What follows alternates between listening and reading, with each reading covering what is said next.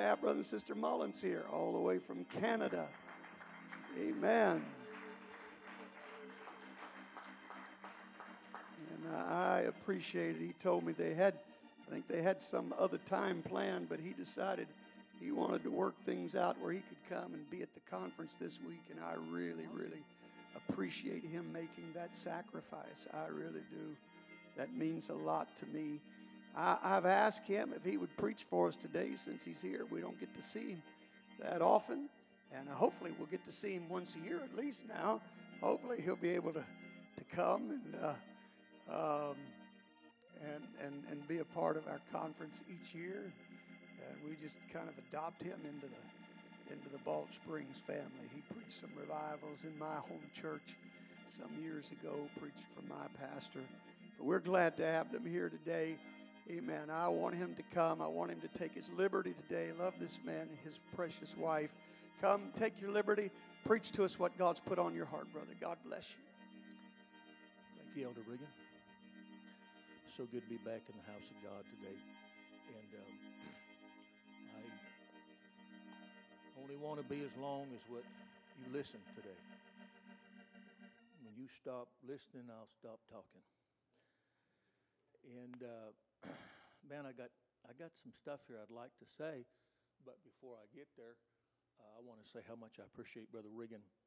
And I read something today, Elder, that reminded me of you. So I hope this is okay. But you know, what I read was this. They said, people will forget what you say, and they'll forget what you do, but they'll never forget how you make them feel. And I thought of this man because he's always, to me, he gives me hope that I can make it.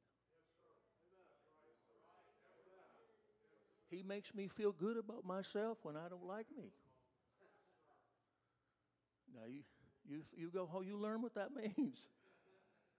But I'm not a nice person by nature. By nature, oh, Lord. That's why I needed God. And on my bad days, I think about men like Brother Reagan that make words mean something. See, words got power. And they got power to kill and make alive. Ah, Brother Reagan, you know, you have a way of making people believe they can make it. To me, that's important. And that's one of the reasons why I wanted to come to this conference, because these men, they make you believe you can make it. And what I had going on, basically, Brother Reagan, was I had surgeries going on. And I just had one before I come down, and they were going to do injections and stuff. And so I had to get all taken care of. But thank God he worked it out that we could come and be part of this conference and visit with y'all. And I'm looking forward to what God's going to do. Anyhow, we better read a scripture and let you be seated. I want to keep you standing. Turn to the book of Matthew, chapter number 6. We'll look at a portion of scripture here. Matthew chapter 6 and verse 9. This is commonly called the Lord's Prayer.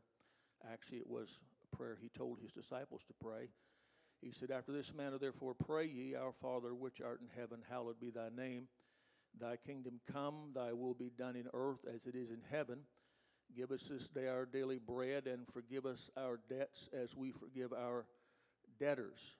Lead us not into temptation, but deliver us from evil. For thine is the kingdom, the power, and the glory forever. Amen. And if you'll help me pray a quick prayer, I'll let you be seated. Would you pray with me right now and ask God to talk to us? God, we love you. We ask, Lord, that you'd talk to us today in this house. Speak to our spirit, God. Encourage us, Lord, with your word. God, bless this people today and this good elder. In Jesus' name, we need your anointing, Lord. In Jesus' name. Amen, amen. You may be seated this morning. Thank you for standing.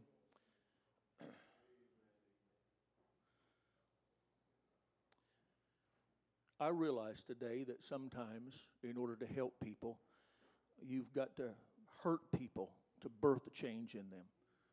And that's not easy for the person doing the hurting or the person that has to hurt. But sometimes, in order for change to happen, you've got to hurt. It's just part of the process.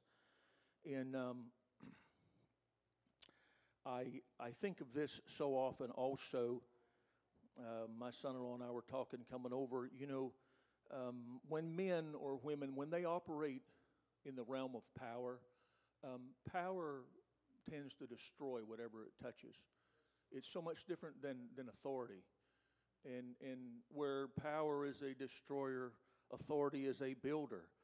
And when you think about people that speak to you, and sometimes their words hurt, you have to look at the origin of the words. Who's doing the talking? What's the purpose behind them? And you might think sometimes when your pastor gets up there and he says certain things and it cuts you to the quick, and you think, that hurts so much, Pastor. Well, you know what? You have to look at what he's trying to do. He's trying to birth change in you with the help of God. I wish so many times I could go back and rewind the clock in my own life and do things different, but that's not possible. And so what I want to do is I want to be a builder of people, not a wrecker. Let me read something to you. I found this again online. I got it on my phone. Pardon me for not writing it down, but I'd have to pray for an interpretation to what I wrote. So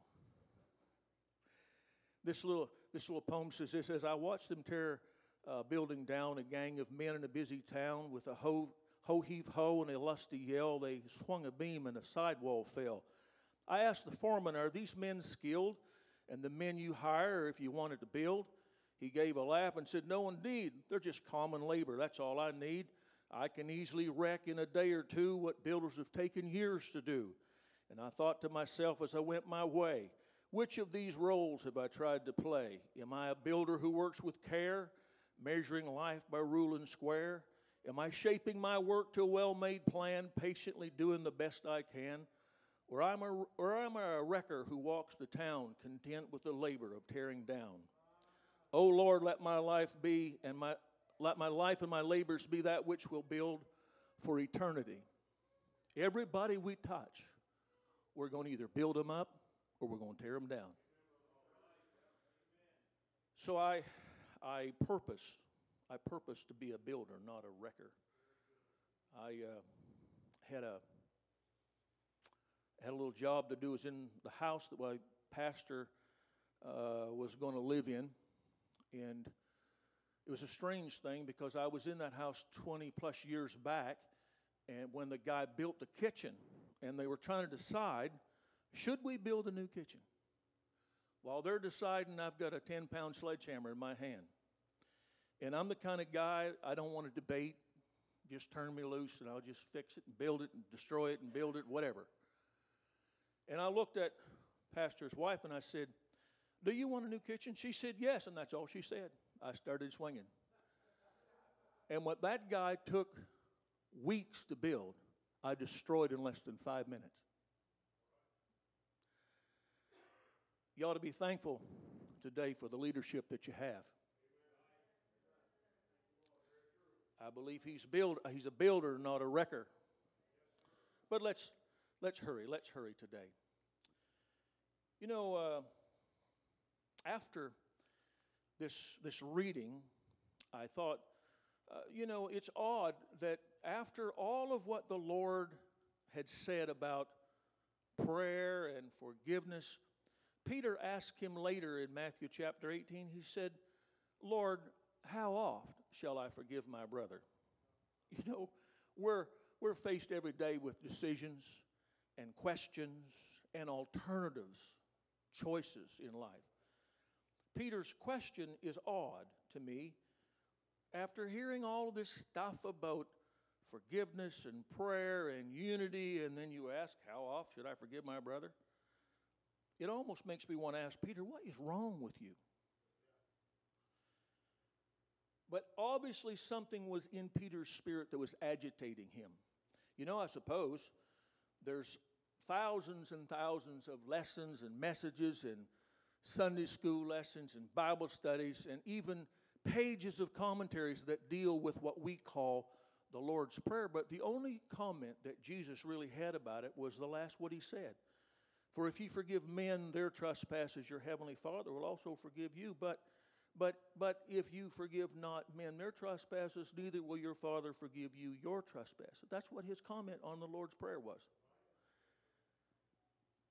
He almost makes it the second unpardonable sin. Now, this English word, but, it's just a three-letter word, but it's huge in Peter's mind. He could not get away from this little word. How oft shall my brother offend me, and I forgive him? How oft shall he sin against me? Well, Jesus' prayer, we know, was not one of arithmetic. 490 times. It wasn't about arithmetic. It was about biblical principle. And you have to consider this principle. How do you love your brother? How much do you love him? Do you love him with grace? We do well when we don't keep offenses, track of them, Peter had him a little black tally book, and he just kept record. And what Jesus was really saying was, Peter, throw that little black book away. I'm often reminded of talking to couples over the years, and it's not very long in the conversation when you're trying to help them. It turns into a he said, she did, he said, he did. And really what they're doing is they're getting that little black book out and they're reading it page by page. I'm going to tell you something. If you're going to have a success in living for God, you've got to throw the black book away. That little tally book you keep record of, every time somebody says something wrong, every time somebody does something wrong and it gets in your spirit, you've got to throw that book away. Forgiveness is infinite, and any attempt to limit forgiveness demonstrates your lack of it. He said it like this in Mark 11:25. He said, when you stand praying, forgive. If you have aught against any, that your Father also, which is in heaven, may forgive you your trespasses.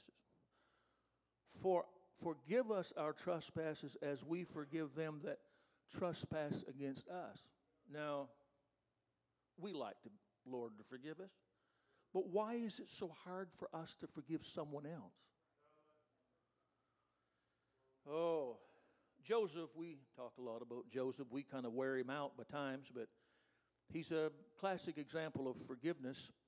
And if anybody had a right to harbor a grudge, it was Joseph. But look at what he said. In Genesis chapter 45 and verse 5, he said, ye sold me hither, for God did send me before you to preserve life. So now it was not you that sent me hither, but God. Joseph did not hold the fact that his brothers sold him into slavery against them. There's no scripture to indicate that Joseph's tenderness was a result of his brother's repentance. They didn't even know who he was when they met. But do you suppose that Joseph could have risen to the place of prominence that he did if he kept that little tally book? Right? I think it was Joseph's forgiving spirit that caused God to push him and elevate him to the top. So you might sit out there this morning and say, well, must I forgive? Can I forgive? Well, what does it mean to really forgive? There's many, I suppose, misconceptions this morning because most people have never really learned what it is to truly forgive. Do you know one of the hardest things for them to do, it's because there's a conviction in our mind that somebody has to pay for the wrong that was done to me. Our human nature cries out for justice. Forgiveness is just too easy for the offender. Someone has to pay. I mean, it just doesn't seem logical for it to happen any other way, right? So then, if you use logic, then there must be alternatives to forgiveness.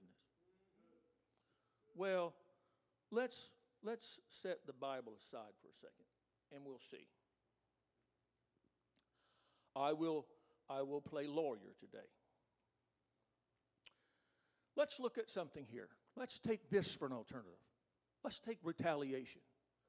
Now, my Irish nature rises up and says, ha-ha, I like that, retaliation. Revenge. Strike back. Get even. Don't let them get away. The evildoer needs to pay. Make him suffer. Can't afford to let her off that easy. Look what she said. Look what he did.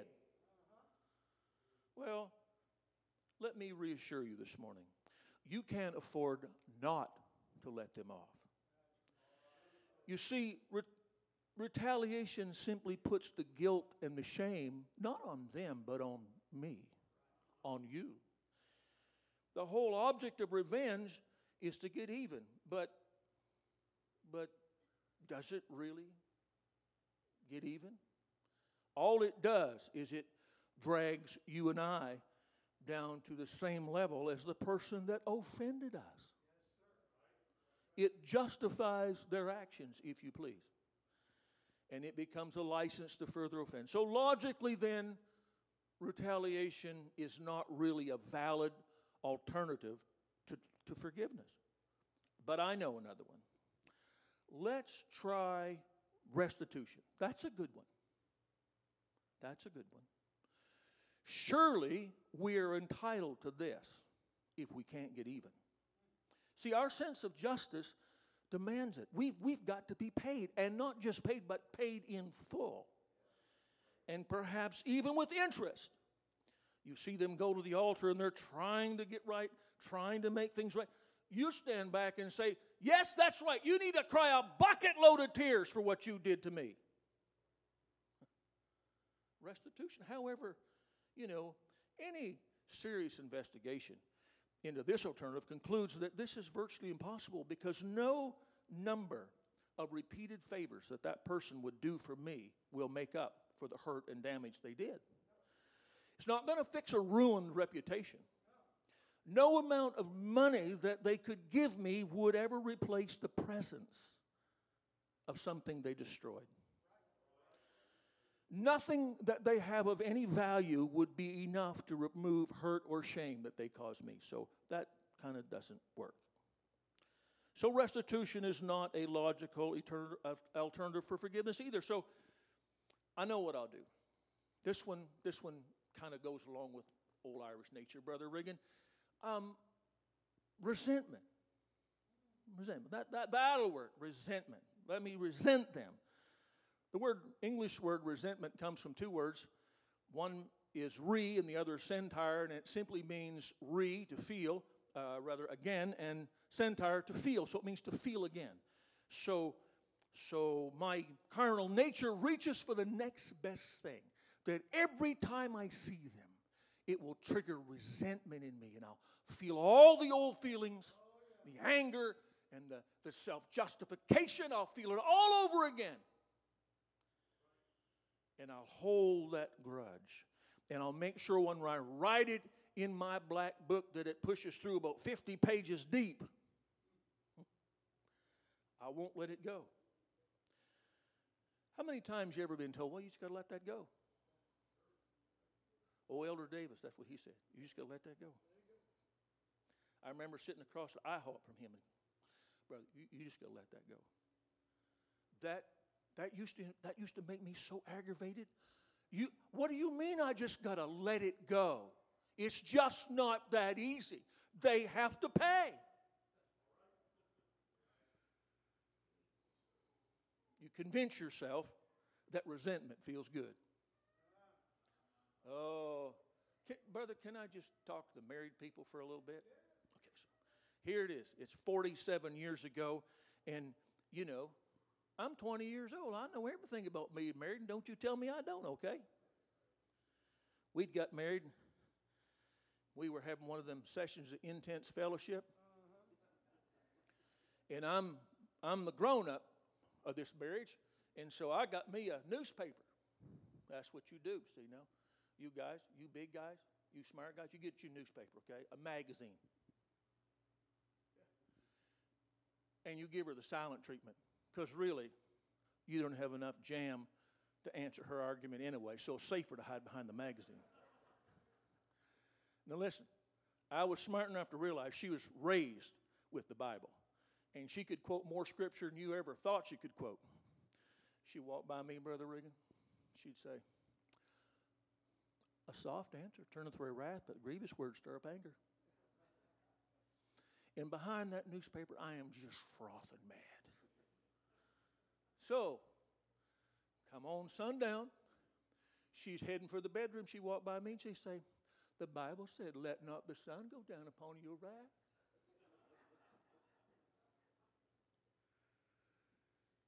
See, I had convinced myself that being resentful felt good.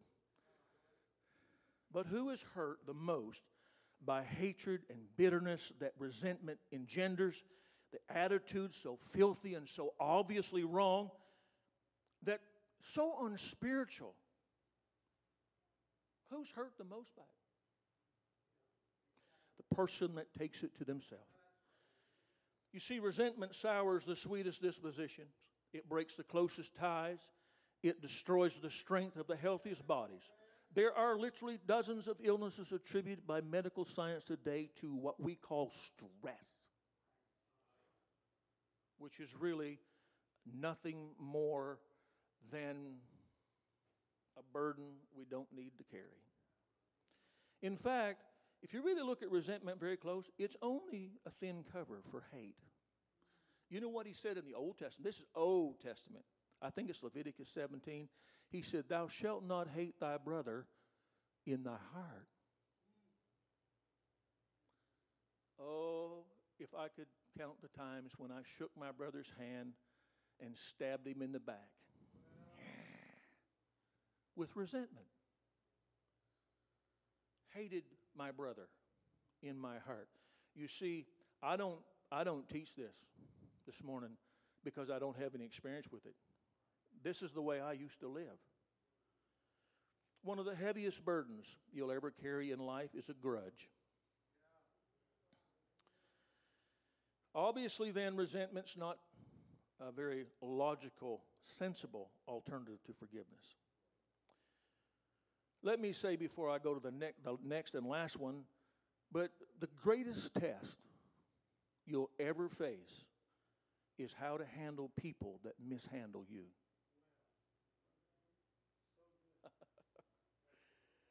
Oh, have you ever been done wrong? I have. Have you ever hurt? Oh, yeah. You know, and the people that hurt the most are the people you respect the most, the people you love the most. And maybe they don't even realize they've hurt you or said something that actually damaged you. What did you do? Well, I crawled away in an altar and died. That's the safest recourse, Brother Regan, because I know my nature. I wanted to crawl my way down inside them, punch my way out, but you can't do that. You got the Holy Ghost. You can't do that and have Jesus.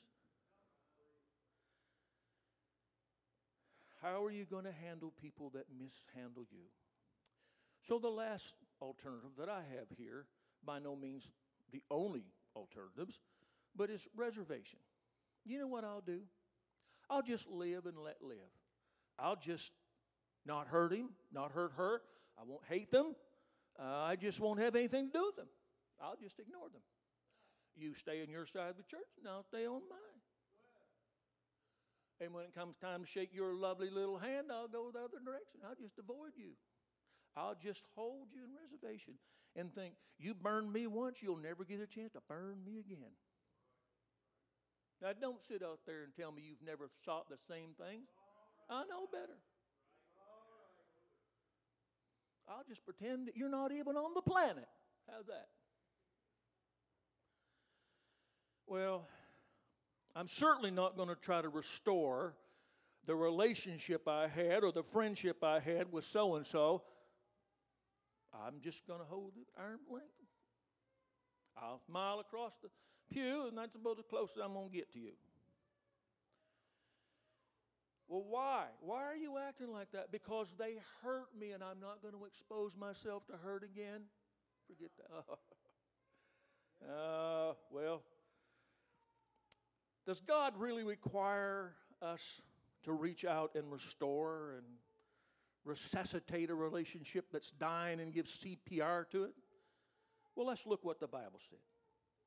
Matthew chapter 5, verse 38, Jesus said, "Ye have heard that it has been said, an eye for an eye and a tooth for a tooth." Whoa, I like that part of it. Jesus, I really like that part. "But I say unto you that ye resist not evil, but whosoever shall smite thee on the right cheek, turn to him the other also." Now hang on a second, Jesus. This is getting kind of radical here. "If any man will sue thee at the law and take away thy coat, let him have thy cloak also." Now, if they did that in the New Testament, that guy would be leaving the court naked. And what Jesus is saying, it's better to leave someplace naked and let them know you're really a Christian than keep your clothes on. That's pretty radical. "And whosoever shall compel thee to go a mile, go with him twain." Them Roman soldiers could compel those Jews to go 999 steps. And at the 1,000th step, that Jew could pitch that Roman's backpack off and make him carry it himself. But Jesus said, if he asks you to go a mile, 1,000 stadia, go 2,000 stadia. You've heard it said that thou shalt love thy neighbor and hate thine enemy. But I say unto you, love your enemies. Hang on now, Jesus. Wait a second. Got to be another way. "Bless them that curse you, and do good to them that hate you, and pray for them that despitefully use you and persecute you." Now wait a second. Listen, I can buy all this stuff about talking in tongues, and I can buy long sleeves and all that stuff. But now you're getting too close to my hog pen here. Listen. You really expect me to do this? If we're going to the same heaven, you're going to have to. You know, Brother Reagan, I don't know how you feel about it, but I think everybody's going to heaven, but I'm just not sure how long some people's going to stay. I won't stay. We're all going to appear for the white throne judgment, but I want to stay. And if we're going to stay, we're going to have to do this stuff, church. How can I pray for my enemy? How do I love my enemy? What do I have to do to behave this way? You said in the 45th verse that ye may be the children of your Father which is in heaven. Well, I may have to have my life disrupted in order to fulfill Jesus' teaching. You know, I can't be like I've always been if the way I've always been hasn't pleased God. I've got to change. So that's why he said, if you forgive not men their trespasses, neither will your Father forgive you your trespasses. Paul said it like this in Romans chapter 12, and I got to hurry here. He said, "Dearly beloved, avenge not yourself." You know, Paul, why did you write that? Man, I was planning on, just settling the score. Paul said, "Avenge not yourselves, but rather give place to wrath. For it is written, vengeance is mine, I will repay, saith the Lord." Look what he said. I will repay, saith the Lord. Therefore, if thine enemy hungry, feed him. If he hunger, feed him. If he thirst, give him drink. For in so doing, thou shalt heap coals of fire on his head. Be not overcome of evil, but overcome evil with good. You know, I think I told you there's 3 things we ought to take with us every day. We ought to take a censer, that represent worship for God. And we ought to take a basin so we can wash our brother's feet. And we ought to take coals that we can heap them on our enemy's head, which represents us praying for them. That's what he said, pray for them. You know, there's things that God expects us to do that sometimes we just slip through life and we don't even bother with them. God is much better at doling out vengeance than you and I will ever be. So obviously, logically, reservation is not an alternative for forgiveness. And so, let's see. You and I, we cannot afford not to forgive someone who's done us wrong. You think about this. A young man being counseled by John Wesley said it like this. He said, "I will never forgive him." Wesley replied, "Then I hope, sir, that you never sin." problem, if we refuse to forgive someone who sinned against us, is that we burn the very bridge over we must pass someday ourselves. We all need forgiveness. And if I read the Bible right, he said, you shall reap. If you sow it, you're going to reap it. Right? You're going to reap what you sow. So if I sow forgiveness, I'm going to reap it in abundance. Oh, I got to hurry here. We'll jump down here to the end.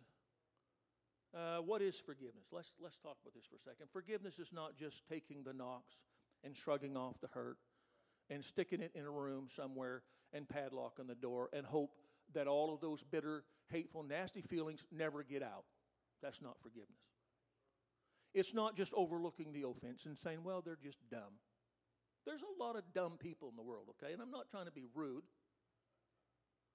There's just a lot of dumb people. They do dumb things. Now, you and I, we laugh about it, but there's a lot of stupid people. Why are they stupid? Because they're uneducated, maybe because they lack experience, maybe they're young. But you can't fix that. I can't fix that. It just takes life to teach them. But listen, we just can't overlook it. We've got to deal with it. Neither is forgiveness just simply forgetting. Forgetting is the result of forgiveness, but it's not forgiveness.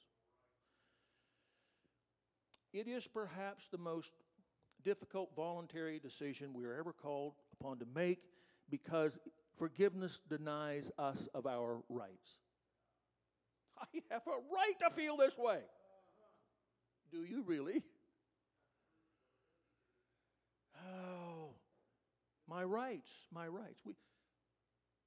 I do read the news occasionally, and everybody's screaming about their rights.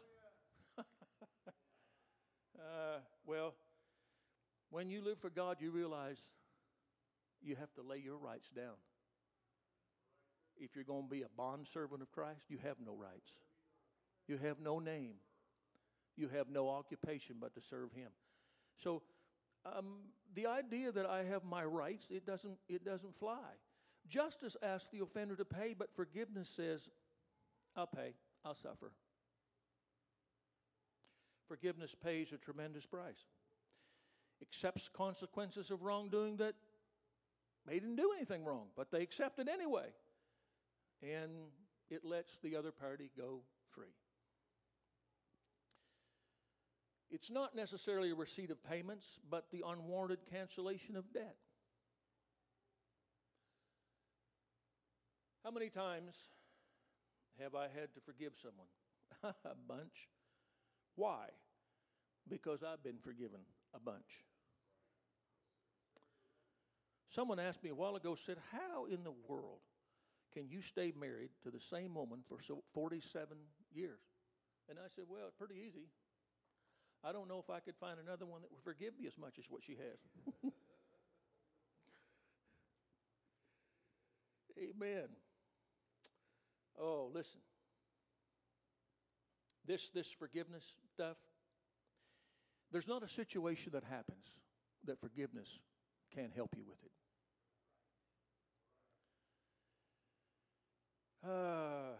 Let's see here. Let's see. Let's hurry. You never get to preach everything you have written down anyway. But let me close by saying this. You go to the Old Testament and you read about the laver. There really isn't that many measurements. How wide it was, how tall it was. It tells how many baths, I think, unit measurement for liquid back then, how many baths it was, I think. But the idea behind no measurements for it was because of what it represents. Now, I know it's taught that laver represented baptism in Jesus' name. If you want to believe that, that's okay. But I think of what Paul said when he talked about washing of water by the word. I think about what Jesus said to his disciples that night in the garden. Ye are clean through the word which I've spoken to you. And you know, Brother Reagan, this is what kind of settles it for me. The first thing a visitor does when they come here or to an apostolic church anywhere is they don't crawl in the baptismal tank and you baptize them. No. You get a chance to preach the word to them. And God begins to wash them with the word. And so this idea of endless washing is in this laver business. And then he talks about the mercy seat. Now, if you read that, in Exodus, he talks about a width and a length, but he doesn't talk about a depth. And there's a reason for that, I believe. I think that his mercy has no measurement that you could hang a weight and find the depth of it. It's just endless. That's why he said his mercies are new every morning. His compassions fail not. See, if I love my brother, if I love my sister or my family, if I really love them, have compassion on them, then my mercy, if I'm going to be like God, has to be new every morning. Start with a full bag every morning. Brother, I don't know if you live with your brother or not, but if you do or you don't, you're going to need a full box of mercy when you're around him. And you know what? He's going to need a full box when he's around you. That's just common to God, that there's no depth to his mercy. It's just endless. Let's finish up this thing here. Okay. He said, Our Father, which art in heaven, hallowed be thy name, thy kingdom come, thy will be done in earth as it is in heaven. Give us this day our daily bread, and forgive us our debts as we forgive our debtors. Now, if you really forgive someone, and you expect God to forgive you the same way, that's how he's going to do it. So if you, I'll forgive this part, but I'm not forgiving you for that part. That's what God's going to do. And guess what? If that's what he does, you're not going anywhere for very long. You might go to heaven, but you ain't staying. So it's better when you forgive someone to empty your heart out of all of those adverse feelings, those feelings of bitterness and blah, blah, blah, blah, the vengeance and all that stuff. Because we want him to forgive us, right? Why don't you stand this morning? I want you to think about it, because I want to help you today. There's a lot of hurt in the world. And if you've never been hurt, I want to meet you after church. I won't shake your hand. But you know what? Life is full of hurts. And it's not going to stop today. Tomorrow you're going to be hurt again. You're going to be hurt until Jesus comes. And the best thing you can do is just say, Lord, I forgive them. But what about if someone hurt me, brother, and they're dead?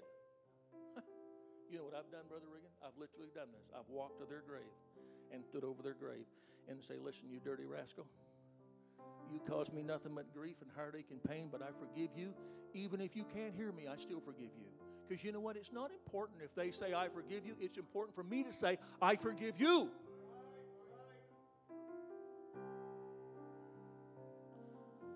But you don't know the depth of pain. You don't know blah, blah, blah. Listen. I'm going to be 68 years old here coming up in October, and I can guarantee you one thing. I've had a lot of hurt. But you know what I realized?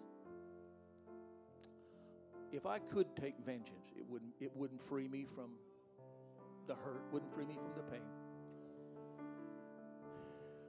Brother Regan, there's nothing like forgiveness. So if you're here this morning and you've never had Jesus forgive you, all you have to do is ask him. Pretty simple. Well, how do I do that? I've never talked to God. Well, you just say, Jesus, you know all them sins they're talking about? Well, God, I probably did every one of them. And if I did or didn't, please forgive me anyway. There's a God in the house that's in the business of forgiving sin. He's in the business of washing and making clean, no matter how dirty you feel you are, no matter where you've been or what you've done. Doesn't matter to Him. So how do you know that? Because if He can do it for me, He can sure enough do it for you. Why don't you lift your hands as your pastor comes?